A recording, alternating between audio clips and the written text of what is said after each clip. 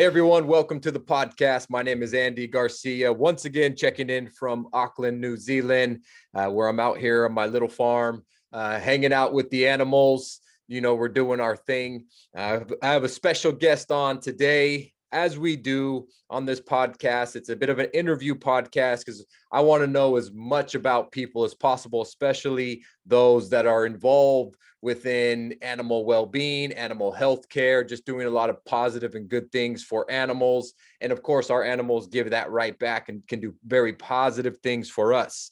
So I'm here today with Mani Jahanguri, and she's checking in from the UK. And Mani has basically created she's a leading founder and author of a system called Doga, which is basically yoga for you and your dog. So I'm very interested to find out, you know, how this all works and how this comes together. So Mani, welcome to the podcast. It's great to have you. Hi. Hello, Andy. I'm so impressed that you got my name right. Well done. Just Hi, barely, Andy. you know, just barely. That's a tough one. It is a tough one. It's harder than Doga. To spell my name is really hard. Yeah. So tell me about, you know, please describe what exactly Doga is, just because I know that's a fresh question for the audience at the moment. Yeah, Doga is yoga for you and your dog. It's a human yoga practice that allows dogs to be involved.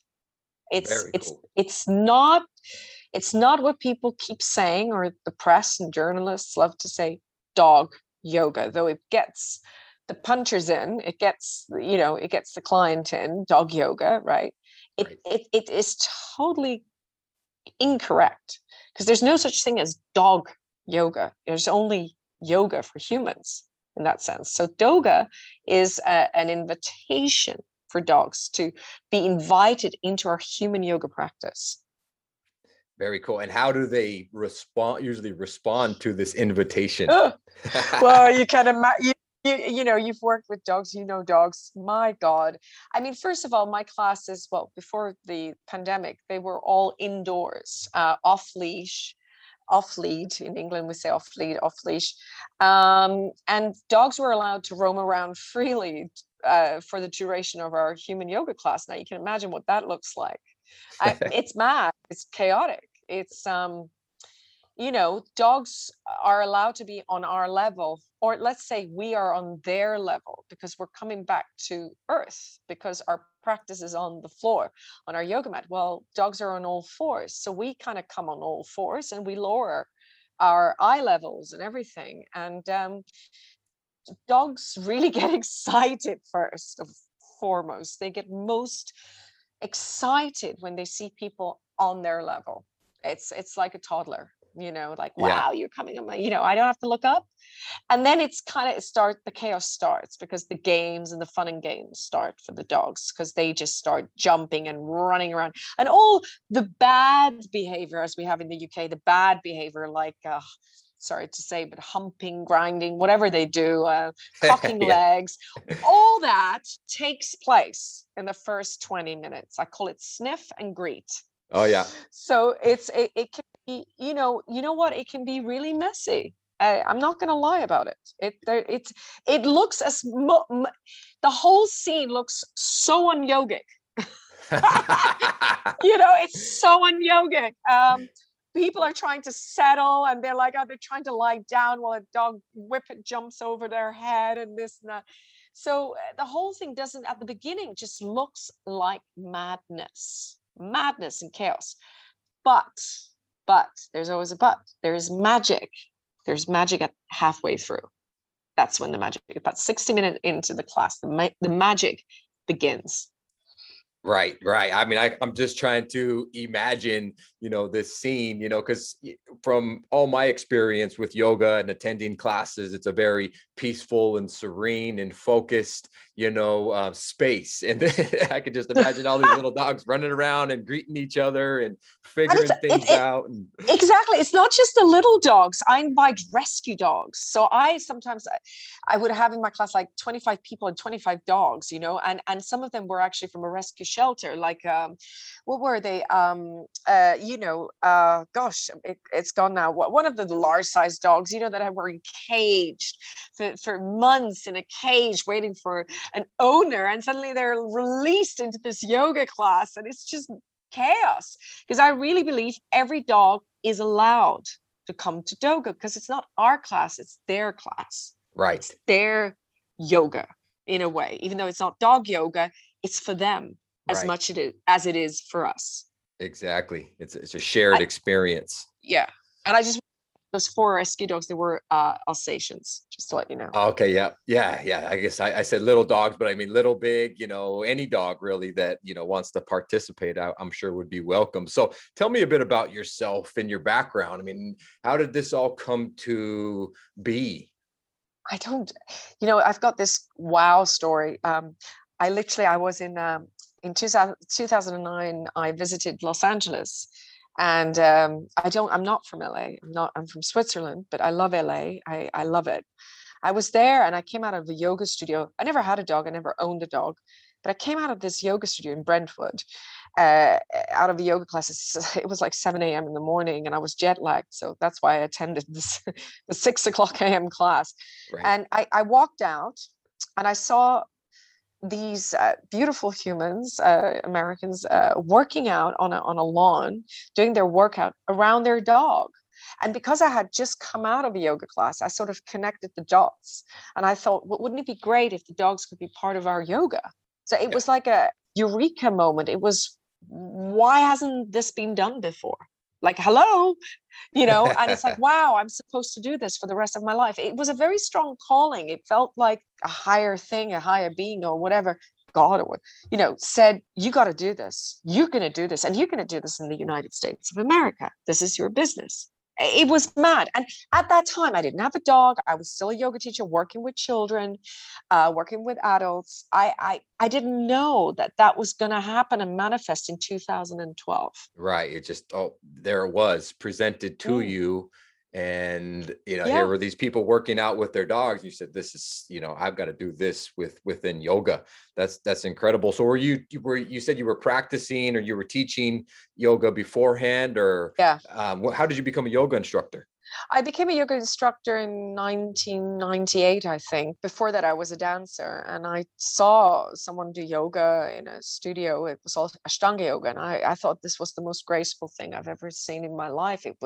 I was mesmerized because the breath is what made me intrigued, that this person was stretching but breathing at the same time. It had something very Martha Graham-like about it, very contemporary dance in its quality. And I thought, this is the nearest thing to creative dance. So I want to teach this. I want to do this for the rest of my life. And there's the spiritual aspect, which I always was seeking in me. I never knew I was such a spiritual seeker till I started yoga. I really felt connected to this movement, breath, activity.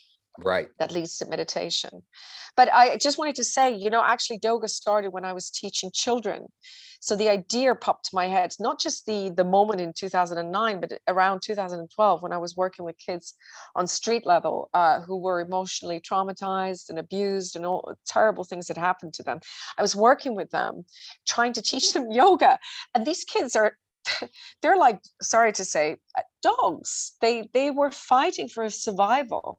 They really had that mentality, like, this is my hood. Right. This is my hood. You don't come into my hood. This is my place. I don't trust you. Yeah. Nope. And with an animal, you can't fake it. Well, with children, especially with abuse, you can't fake it. You can't fake anything. So I learned that if I try too hard to create a yoga class, it will backfire. If I try to do something, what I need to be is I need to be authentic in myself and calm and still and centered before I can even teach them yoga. Mm. So this was the baseline, the coloring, the print, the blueprint to start yoga. Right. To understand you cannot force an animal to do anything. You cannot force a child to do anything. You can't force it. It has to manifest. Right. And it has to manifest within you first. Very true. That's not just, just to relate to that, not necessarily within yoga, but just as a comparison, my kids attend Montessori as a style of schooling. And, that's a big philosophy within Montessori. You cannot force the kids to do, let's say, maths or reading or spelling. This just has to come within them, and they have to, in a way, own it, and want to take that initiative and step forward. So, it's very true with dogs as well. You can't force it. It just, it creates tension and resistance in a way. Absolutely. Whatever you want, the dog will go against you. The same thing with a 2-year-old. If you say, come and say, they're going to act out, they're going to play up, they're going to test you to the limit. But if you put your attention somewhere else or to yourself, they're going to go, oh, why are you not looking at me? Why are you not looking at me? Why are you not? It's so interesting. Where you put your attention is where the child or the animal will focus to. That is the law of nature. This is the law. It is, because they're innocent. They have no ego. They don't understand the I. So they're always outwards sensing, their senses are outwards. Where in yoga, we draw the senses inwards. We have the same senses, but we learn to, as a human, as an adult, we draw the senses into meditation. They can't do that. So we need to do it for them.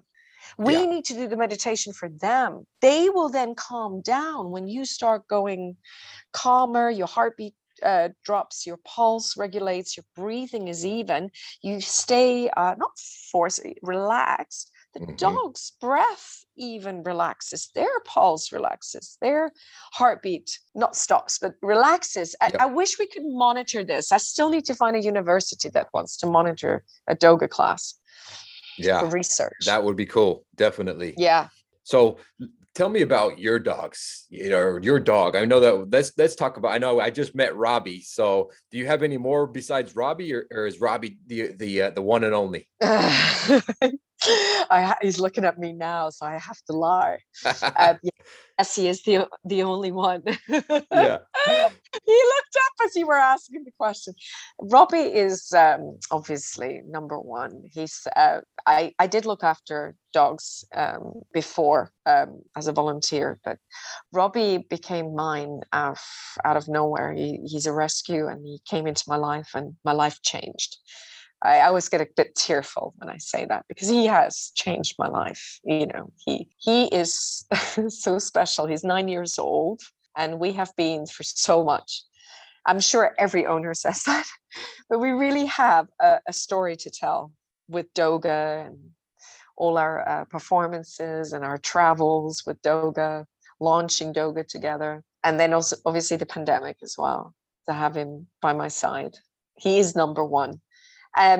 So I'm going to whisper now because I don't want him to hear, but I am thinking about a second dog. I am thinking about a second dog. I'd like to have a sister or brother for Robbie eventually, because he is 9 years old. And I think it would give him a little bit of a life, oomph in his life if he had to stress out about another dog. Just something to play with and to be territorial about. But I think it would give him an extra sort of, wow, there's more. I don't know. From my perspective, what it would do is it would raise his energy level, right? Because just as we talked about, or as you stated so beautifully about us humans, and the dog kind of relates, as we calm down, the dog calms down and whatnot. But when you bring a little pup into the mix, or a young animal, now their vibration can be just naturally higher, right? So then naturally it picks up Robbie's vibration, right? So then now he's buzzing in his later years. And so I think that's a great idea, but I'm not too sure Robbie would be too keen in the beginning, but I'm sure it'll be a good time. I don't believe that dogs have the same kind of emotions as we have. I love Mark, what is it? The Emotional Lives of Animals. Have you read that book? No. Mark Beckhoff, The Emotional Lives of Animals. They do have a range of emotions that we don't have. We think they do have emotions. They do feel pain. They do feel grief and sorrow and all of that. But there's also some emotions that they don't have that are human emotions, about this jealousy and all, they do, but they kind of accept. I don't know. They have just different types of emotions as well. I think we should be careful not to humanize our dog too much. Yeah. Because I think, you know what I mean? Though they are important to us, we have to understand they do deal with separation, and they do deal with having a new sibling or a baby in the family or a new relationship, much faster than a human. Yeah. Oh yeah, definitely. And they are extremely emotional. And yeah, that's interesting though. I haven't really thought about that in depth. If it's different emotions, obviously we put names to ours, and are able to describe our emotions as human beings. But is there different emotions that dogs deal with? That's a very interesting conversation for sure. No.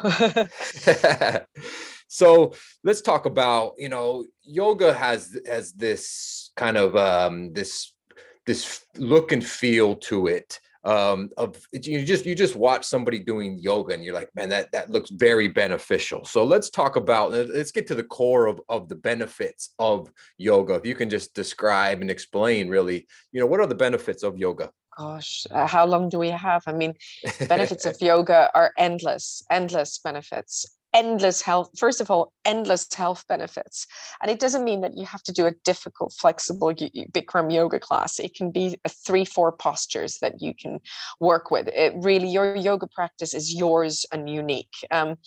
Each yoga should entail benefits that help the central nervous system, which is obviously based on the flight and fight system, parasympathetic and sympathetic nervous system. It regulates the central nervous system. That is the key. And then obviously through lengthening the breath, through certain techniques, it cleanses the blood. It replenishes the adrenal glands. It makes your hair grow faster. No, I'm joking. It replenishes the adrenal glands. Oh yes, heart palpitations, it's a de-stressor because it regulates, it gives you enough oxygen. The whole exchange between O2 and CO2, it all is replenished again. If you do headstands, you create a new drop of blood every 32 days. It is phenomenal in health benefits. But I'm not saying crazy style yoga where you hurt yourself. It should be the yoga that is suitable to you. Right.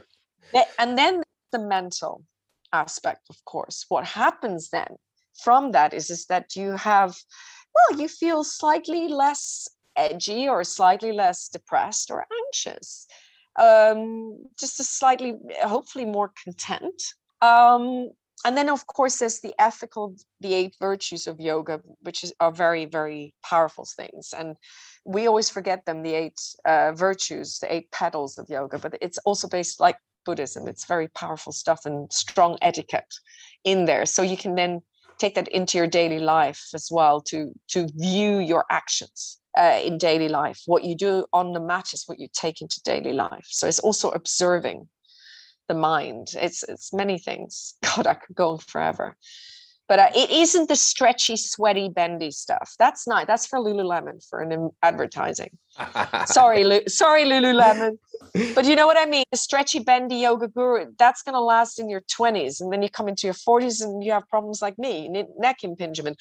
No, it's not going to last forever. You're not going to stay bendy and stretchy. Or maybe you're never stretchy and bendy, and it doesn't matter. It doesn't matter. It's what you gain out of the poses and the breathing. Yeah, it is definitely what you gain. Because for me, I'm not very flexible. So the stretchy, bendy stuff doesn't work for me one bit. But whatever I can do, I always come out of a session feeling really good and refreshed, just refocused and everything else that you explained, and it's just, it's just tremendous. And for me, it's almost like this this moving form of meditation in a way, where like It you're is. so locked in, but then you're also just, your body's in flow. And which is kind of nice, because I can get a bit restless trying to do meditation. And that's just me The being hardest. The hardest meditation. I still cannot sit down for 10 minutes and meditate. And I've been teaching 25 years. That's how hard yoga is, because the goal of yoga is meditation, to do nothing. Right. So all that flexi bendy stuff was all to do to come and sit crossed leg in a comfortable position to meditate. That is really the goal of yoga's meditation. Oh, okay. So that No was one told you that. Yeah. that's the core. So Yeah. you move and flow, and so you can finally get to a state, because you're right at the very end. Then you can really drop in, and that final pose. Like I can never remember the term of it. Where you just kind of lay there. Vasana. Yes, that's the one. Shavasana. And and then finally I'm able to lay there in stillness and just be, and it took all that movement, I guess, to kind of work things. I never thought about it that way, but that makes perfect sense now. And Andy, just imagine now, you said the word flow, being in the flow. Imagine, I mean, you're a dog lover. Imagine you're in that flow, and suddenly your dog's done whatever he's doing, and suddenly he comes to sit with you on the mat. And then I suggest extra poses you can do with him. Imagine having your dog near you in that moment where you are calm and relaxed, and then combining the two, the love that you have for your dog and him or her receiving it and honoring it by you giving massage or bending forward. There's a couple of poses where you can bend over a large dog, you can stretch out, or maybe the dog wants to stretch his paws, so you go with that. But it cannot, this is the thing, it cannot be forced. It cannot ever be forced. And that's why yoga is so hard. It's such a challenge, but it is so, how can I say, it's the icing on the cake of yoga. There you go. Cake. You get me, right? And Yes. little dogs, you can sort of start lifting maybe onto your hips if they're under 8 kilos, if they're happy to sit with you on your ribs in Trikonasana, triangle pose, and if they're happy to hang in there, great. But it doesn't have to be forced. Again, it comes from your yoga. It comes from what you have created. And if the dog is there, wonderful, wonderful. I think the dog just naturally wants to be there. It would seem like after some time, after the animal settled in, you would see them gravitating towards you, because now you're going into this very peaceful space, and that's comfortable for them. So I would imagine that they would be attracted to the practice in general. So let's talk about the benefits. Like obviously we talked about the benefits of yoga for us as human beings. Now, when we're talking about doga, what are the benefits for the dog in general? It sounds crazy, but it's exactly the same benefits. Yeah. I believe it's exactly the same benefits. I just want to say that because scientifically, we have not yet done enough studies to prove it. We have scientific evidence that yoga helps to reduce heart rate, heart disease, and all sorts of things. So in humans, we know.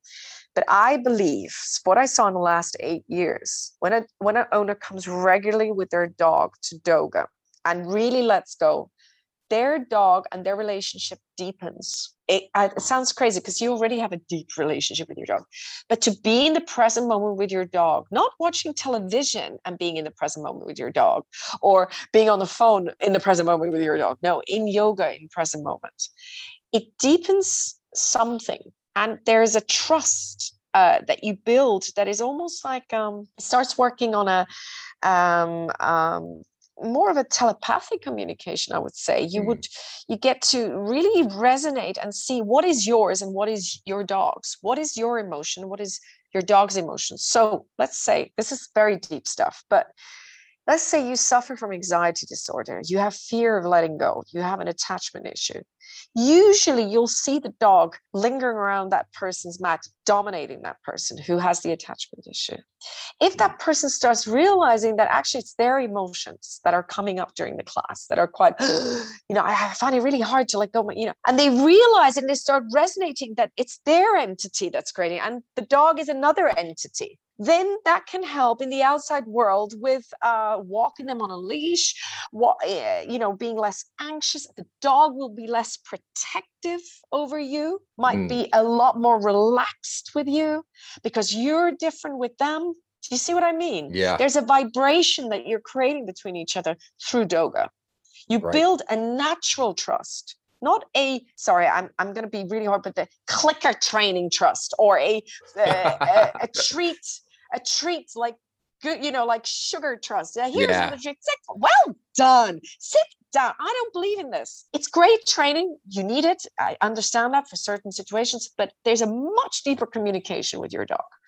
A much deeper way. You don't need anything. I really believe that. I really believe that. And I think Doga can just enhance that nervous anxiety, that stress, especially with those lockdown doggy puppies and lockdown humans. Yeah, exactly. There's so much. Oh my God, it's just a pandemic in itself, isn't it, Andy? I mean, how many lockdown puppies do we have? Going, I don't know what to do with myself. Yep. But I really think this is number one. Anxiety, attachment, both human and dog, right? Most importantly, sorry I go on, but I need to write another book. But the second one I believe is as you reduce stress as an owner, the dog reduces stress, meaning eczema, anything stress related, any diseases that are stress related. Say your dog has a bad belly, he always has diarrhea, he's nervous, he doesn't sleep well, he's anxious. That kind of, eczema, strain, over licking the paws, and, Robbie licks his paws when he gets nervous. All that can reduce slowly, even inflammation in the body, I would say, in a dog. I really believe that. With all that work, slowly, as the human reduces their stress level. The other thing that I also believe is you give the dog time out. And this is crazy, but I also believe that you might lengthen their lifespan because you're lengthening yours, that's for sure. Right. Through yoga, because you're lengthening the breath. So you're kind of helping your dog to slow down their heartbeat, heart rate, and pulse. And don't forget, dogs don't live that long because their breath is quite short. So that's why they don't. So you might even give them a little bit of a respite, a longer exhales. That could have a huge effect on the dog's lifespan. I mean, this is really far-fetched, but I believe those three things. I really do. I mean, yeah, but for me as a holistic health practitioner, I'm right up your alley. I definitely understand where you're coming from. I mean, anytime you are, reducing, toxins and stress levels and that anxiety aspect and being more balanced emotionally, supporting your central nervous system, you are going to be overall healthier as a human being, both mentally and physically, which in turn is just naturally going to give your life, your cell life, a longer longevity, should I say. So your cell life gains longevity, and therefore so does your lifespan. So it's just it all makes perfect sense to me. And just I'm trying to envision, so does the dog actually go into poses with you, or is the dog just around you kind of bonding with you while you go through your stretches and Absolutely. Every moment matters. Every moment counts. If your dog pulls away and he's sitting in a corner, see, that's what owners don't understand. They tell me, "Oh my God, I did an online class with you, and all my dog did was sit on the couch and watch me do yoga." I said, "That's brilliant. You just achieved everything. Your dog was watching you do yoga, observing your calm. Do you think that's not going to be beneficial?" "Oh, but I thought he has to interact." No, he doesn't have to interact. However, if your dog is curious to your breath and he wants to play and he wants to roll under and he wants to hug you and he wants to jump you or hump you, that's happened before, especially Warrior 2, they grab your leg. Let them be interactive. Let them be part of this change in energy. And of course, yes, the perfect scenario is when your dog lies flat on the mat or becomes your yoga bolster. Like a large dog can be like a large bolster, a yoga bolster. You can fold over them kindly, of course, not squashing them. And most importantly, giving them essential massage, which is, I always say, ear massage, neck massage, paw massage. sometimes the legs, a bit careful with too much, just basic massage, because I'm not a massage therapist. So I would not tell people to push into anything when we don't know their dog, if the dog is suffering from tendonitis or something like that. So it's basic massage techniques for dogs that shouldn't harm. And that's where you connect. So rubbing the belly, if he wants to, turn around.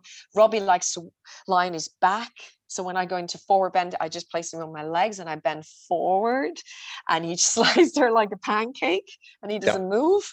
It's amazing. But again, it doesn't mean that your dog is not a doggy because he didn't do that. If he wants to be in a corner, exactly, and watch, especially rescue dogs, they're like, I gotta check the scene first, They're like right at the door going, okay, I'm not trusting this thing. Usually rescue dogs, they always fall asleep at the end of the corridor. They kind of pull away and they're sitting there at the door going, I want to get out, I want to get out. And then they go, oh, they just collapse. Yeah. They totally take it in. So do you understand what I'm talking about? There's no rules. Yeah. There's absolutely no rules in this. Absolutely. There's no perfect yogi dogi position.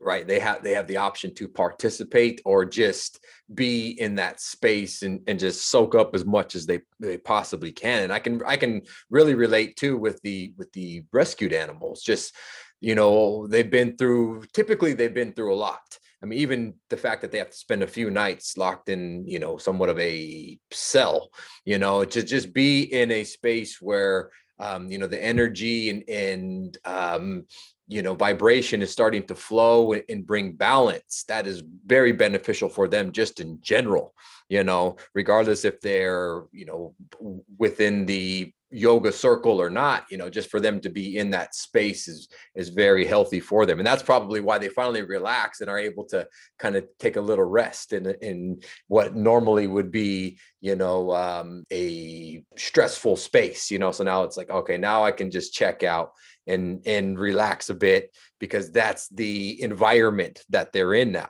And also, it's the best way to socialize a dog is doga. Socialization. Doga is the most neutral ground to socialize because no one's interfering. The dogs figure it out for themselves. And people said, oh, but don't you have dog bites and dog fights? Of course, there's growling. Of course, there's at the beginning, but right. That subsides. Like I've had only one incident, and it was with a senior dog and a puppy, a large puppy. He was too playful. And it was a dark space. The dog was blind and he didn't feel secure at all in a dark space. He did not like to socialize. He was senior. He didn't like it. And one of them, I think he nipped the puppy or the puppy nipped him. We couldn't see because it was too dark. The space was too dark. And that was the only incident I had in 8 years. And even then they sorted it out, the owners between each other. There was no, I'm going to sue you and all this. But, it was touchy. It was a touchy subject. Because we're very precious about our dogs, like children. But do you know what? I never had a terrible incident, not once. And it could be when you look at it, it's like, whoa, this risk assessment, Jesus Christ, you can't put everybody in there. Yes, you can. You can. It's called yoga. Yeah, I could hear him now. You can't put everybody in there and do yoga at the same time. Who's watching the dogs? Who's watching the dogs? And this is, and you can hear insurance companies go, we'll never subscribe, well, I've been waiting to start my first doga insurance, as a teacher's training. I think that's the next question anyway, but there's a lot of things about insurance companies and, how do you become a certified doga teacher and all this? It is really hard. It's really tough. It's not an easy job. Yeah. Well, I can imagine. I mean, because, dogs in general, especially with that, when they get into a new space, there can be a bit of chaos in the beginning. And so. And Andy, I just very quickly, but in America, they have doga. They had doga way before. I'm so late. Doga actually started in 2001 in the US. I didn't know that, I had my epiphany, but I didn't know about doga, that it existed, that name existed, and was created in Miami. Okay. But when I check all the doga classes in the US, they're still outdoors on a leash. it's totally the opposite of what I do, is indoor off leash, because I think it's because they're so worried about suing, Yeah. insurance purposes. It's such a hindrance. Honestly, I tell you, you cannot do yoga with a leash. You cannot. This is not yoga. Yeah. In my view, it's 50% of yoga. Right.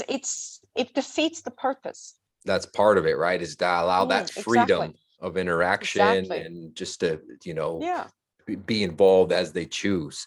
So I want to dive in and talk a little bit more about stress, just in general, what that does to the body. And we dove in a bit about doga and how that can alleviate the stress. But let's just talk about the aspect of stressed animals in general, or stressed dogs, and what that causes and creates within their own being. Yeah. I like I said, I'm not a behaviorist. I can only talk from my the way I perceive, as a doga teacher, from my experience as a doga teacher, Mm-hmm.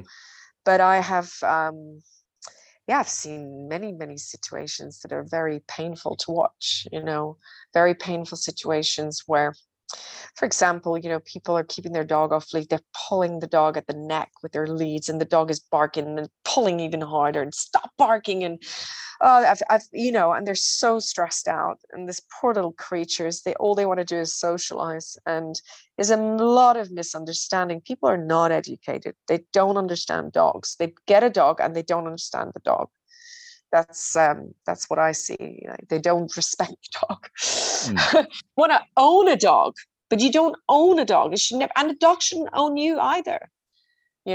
Right. It really isn't. We should, yeah. I understand. Yeah, there's the Rottweiler and all this stuff, and here in England we have Staffordshire Bull Terrier. Oh, they're so dangerous. They can, attack your little dog with a bite. But it's wrong. This is so prejudiced. This is so wrong. You always hear these horror stories. And I say, who caused that bite? Was it the owner being too scared of that dog coming towards their dog? So they pull the dog away. The little dog starts yapping. The other one gets nervous. I don't know. I'm freestyling here. Yeah, no, I mean, I definitely, get your point there. And a lot of times it's the owner being in a, somewhat stressed space that creates more anxiety with the animals, and which obviously can lead to a bit of reaction, right? And sometimes there's some breeds that just react differently than others, but it always comes back to this core aspect of what's occurring. And I think that's where doga, and just yoga in general, can really help these owners be more balanced for their animals, because the more balanced that the owner is, the more balanced the dogs tend to be. Every now and then you'll get, a circumstance that might not work perfectly that way. But in general, the more balanced human beings are, people are with then their animals tend to be the same way, and I think you kind of touched on that earlier, when you talked about when the human is stressed, then the dog tends to be stressed as well. So I can really see this practice helping so many different dog owners, especially if you're dealing with animals that are anxious. And even for yourself, if you're an anxious being, or you're working through some emotional challenges yourself, this would be just a great way to, for one, start to bring balance back to your life, and then two, create that bond with your dog, so you two can be back in harmony as well. Absolutely. And there's one crucial point. People don't like it. Nobody likes it on this planet. It's a word called patience. Patience. Yep. There's no magic wand. I worked with mothers and children for years. I've worked with parents and children. I've taught yoga for 25 years. I have experienced how parents are, they're bringing that child to my class and they're like, fix him, please. He's so nervous at school, Yeah. My school teacher, he says he can't achieve his maths. He's too nervous. He's all over the place. He has ADHD. Can you just they literally chuck their child in my yoga class. And I did the same thing in that class. I let them run around like crazy. I just let them run around. If they wanted to run around, they allowed them until we settled. And once we settled, we started with songs, and, it got crazier and it built up a memento. In the end, they were completely excited to be in relaxation, but you can't tell a child to be still. So what I'm saying is, again, patience. These parents thought someone else will solve the problem for them, for their child. No, but they never looked at themselves. I don't understand why people don't look at themselves first. It's so simple. And that is the hard work. That's where you require patience, because it's a two-way system. It's a two-way system.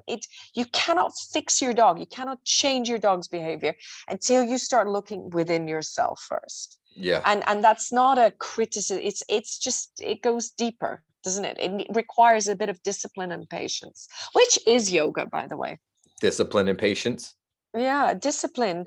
To look inwards, to explore, to how can I say, maybe you find flaws in yourself. Maybe you find something that you didn't even know existed. Maybe it's past trauma that you're holding, so that's why you're holding it with your dog. There's so much stuff comes up. In my yoga classes at the end, I just wanted to say, everybody's on the floor asleep. At the end of my session, no one can get off the floor. Everybody wants to just lie there.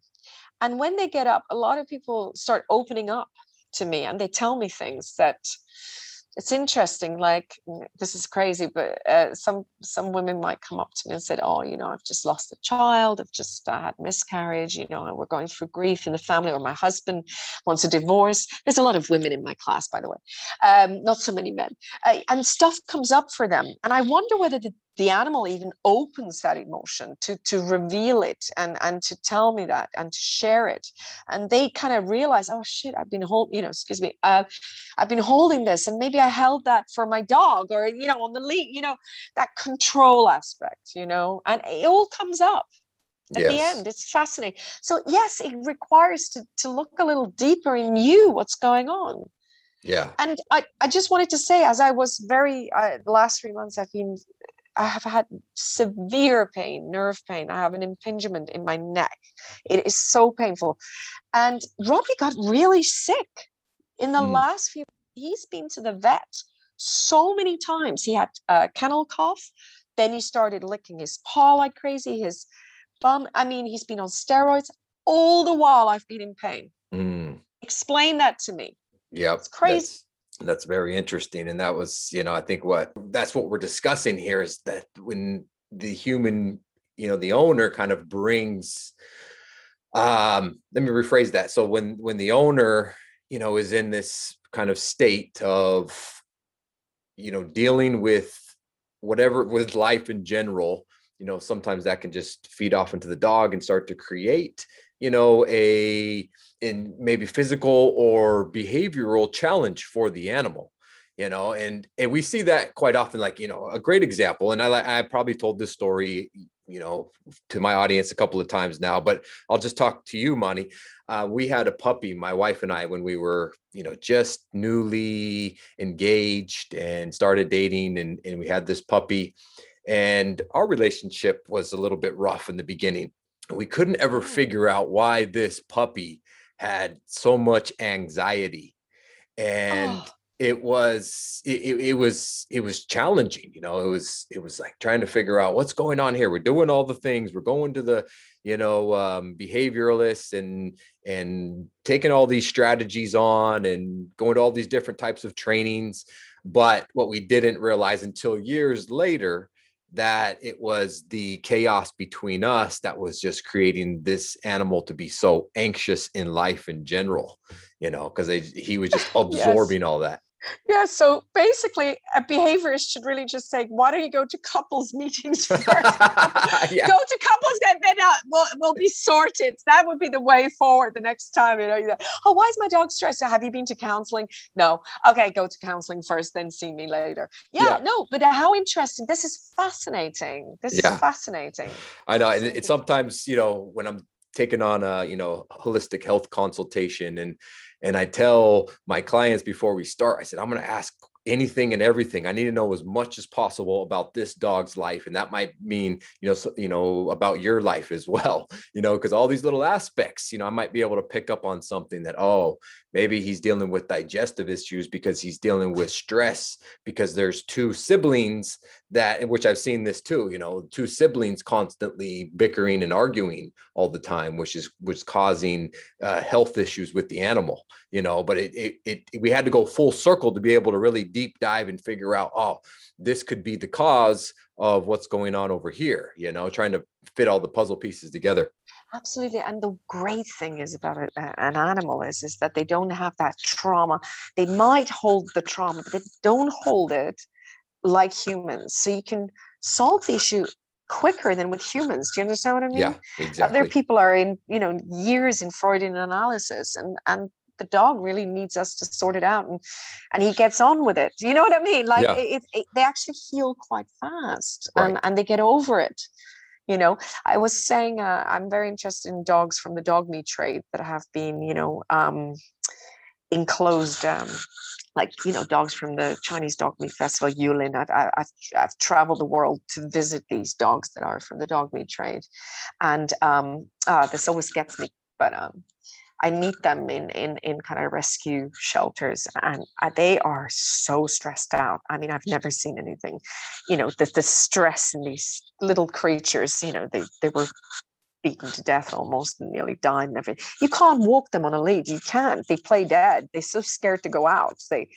But then this owner comes along and they adopt them and rehome them. And within about 3 months, this dog is just walking on a lead going, you know what I mean? That's just crazy. The before and after, the healing that they do within themselves, how quickly doesn't it just get you? It's phenomenal. It's incredible. It is incredible, to see that transformation occur and almost instantly. They have this ability, and I think it's just the animal kingdom in general. Somehow humans, I think, kind of lost that way to kind of let things go, that goes back to the that flight response. It's like, oh, just shake it off real quick, and then, typically move on. And you'll see this even with little scuffles at the park, right? Like, dog park, or, they have a little scuffle, they'll shake it off and then, carry on.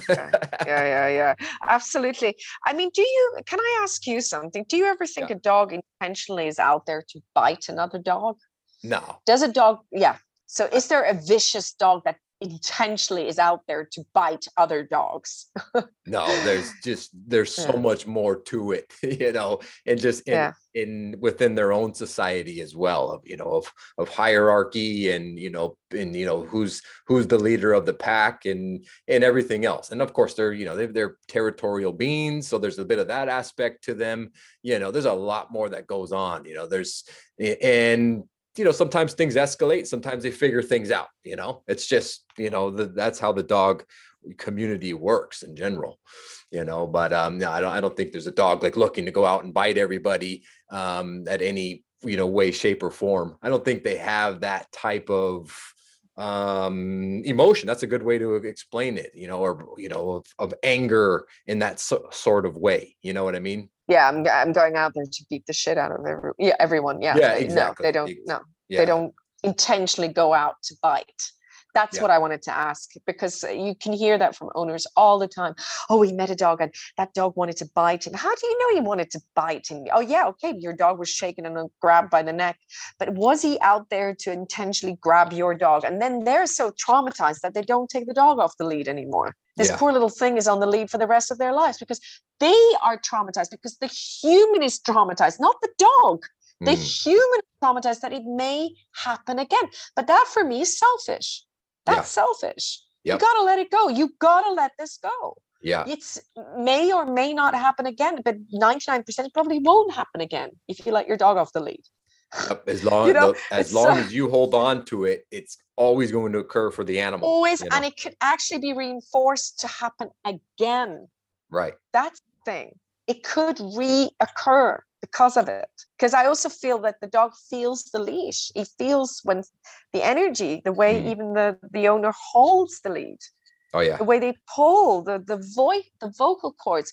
I know we're almost time's up, but I wanted to say something really important. I tested something. When I talk to people, and I go with Robbie for a walk and everything, and I meet people with bigger dogs or anxious humans and dogs or whatever, Yep. and what I do is I start talking to these people, and the dog might be barking or jumping up and is nervous, and they go, oh yeah, my dog's not very social. What I do is I look at the owner and I talk to them. The moment I talk, the dog settles. The Mm. moment the owner settles with his voice and I talk and I settle and our voices connect and it's on an even keel, the dog settles. Mm. Amazing, isn't it? Yeah. Voice.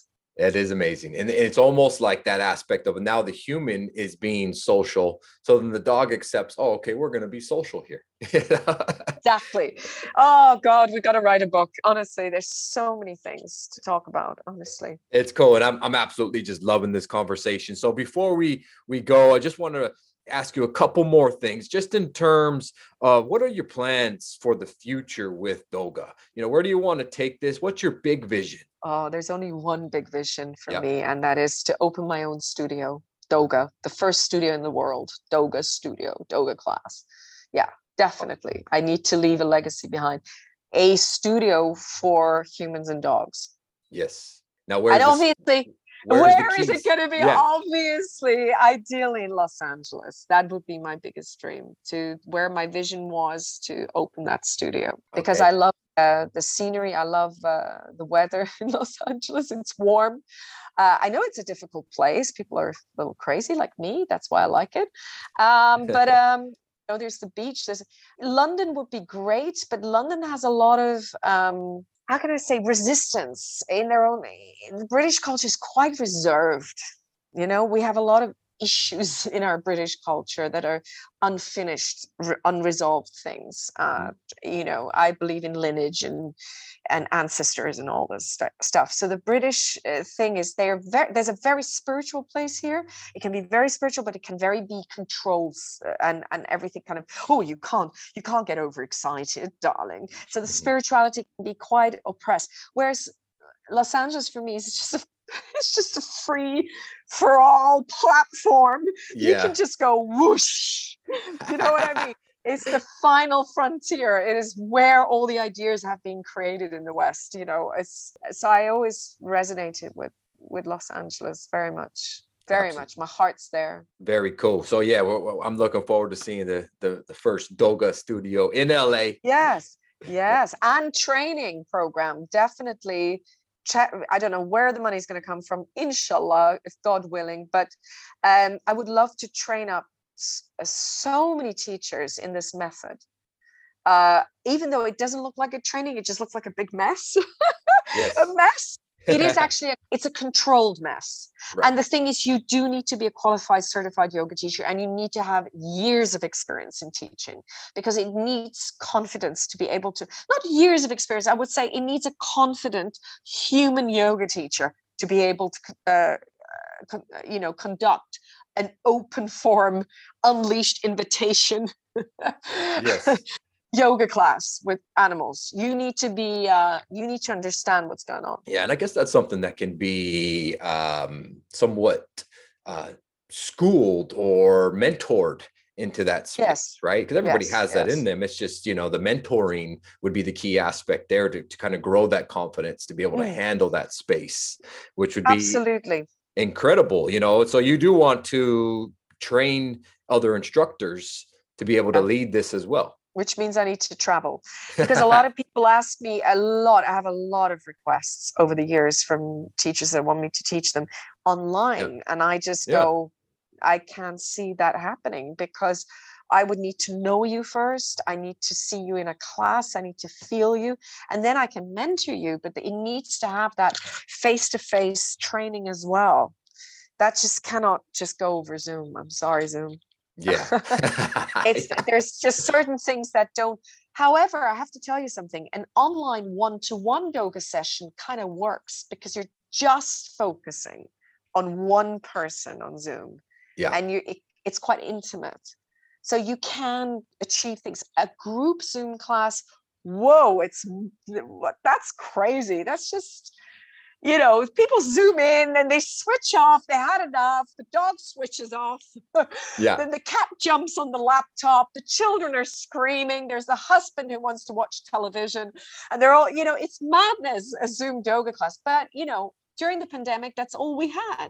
Yeah, that's all you had. Do what you got to do sometimes. But now things are, hopefully opening up, and you'll be able to get into some more live sessions. So if somebody wants to join your session, if they're I guess these would be available to people in London. How does that all work? Do they go on to your website and book? I mean, they just go on to the www.dogayoga.fit. So my website, you can Google Doga and I come up.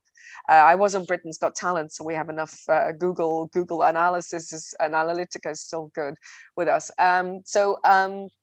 So what they can do is, if they're obviously not in London, they can do an online class with me. They can also contact me if they wanted to try it at home and do a one-to-one, something like that, maybe work on more personal stuff, like we have explained in the interview, I explained. And then, of course, in London, I'm starting up with group classes again. And funnily enough, there's new businesses out there. These are new business enterprises. There's more businesses that are now, say a dog groomer / doggy cafe, or doggy cafe / dog training center. People they're bringing both together. So these are sort of, and the new one is dog friendly pharmacies for humans. So they have like a downstairs yoga studio. So they want me to run weekly yoga classes if it's popular. So I think businesses have realized if they make their premise dog friendly, or if it's about dogs, it'll work, it'll make money.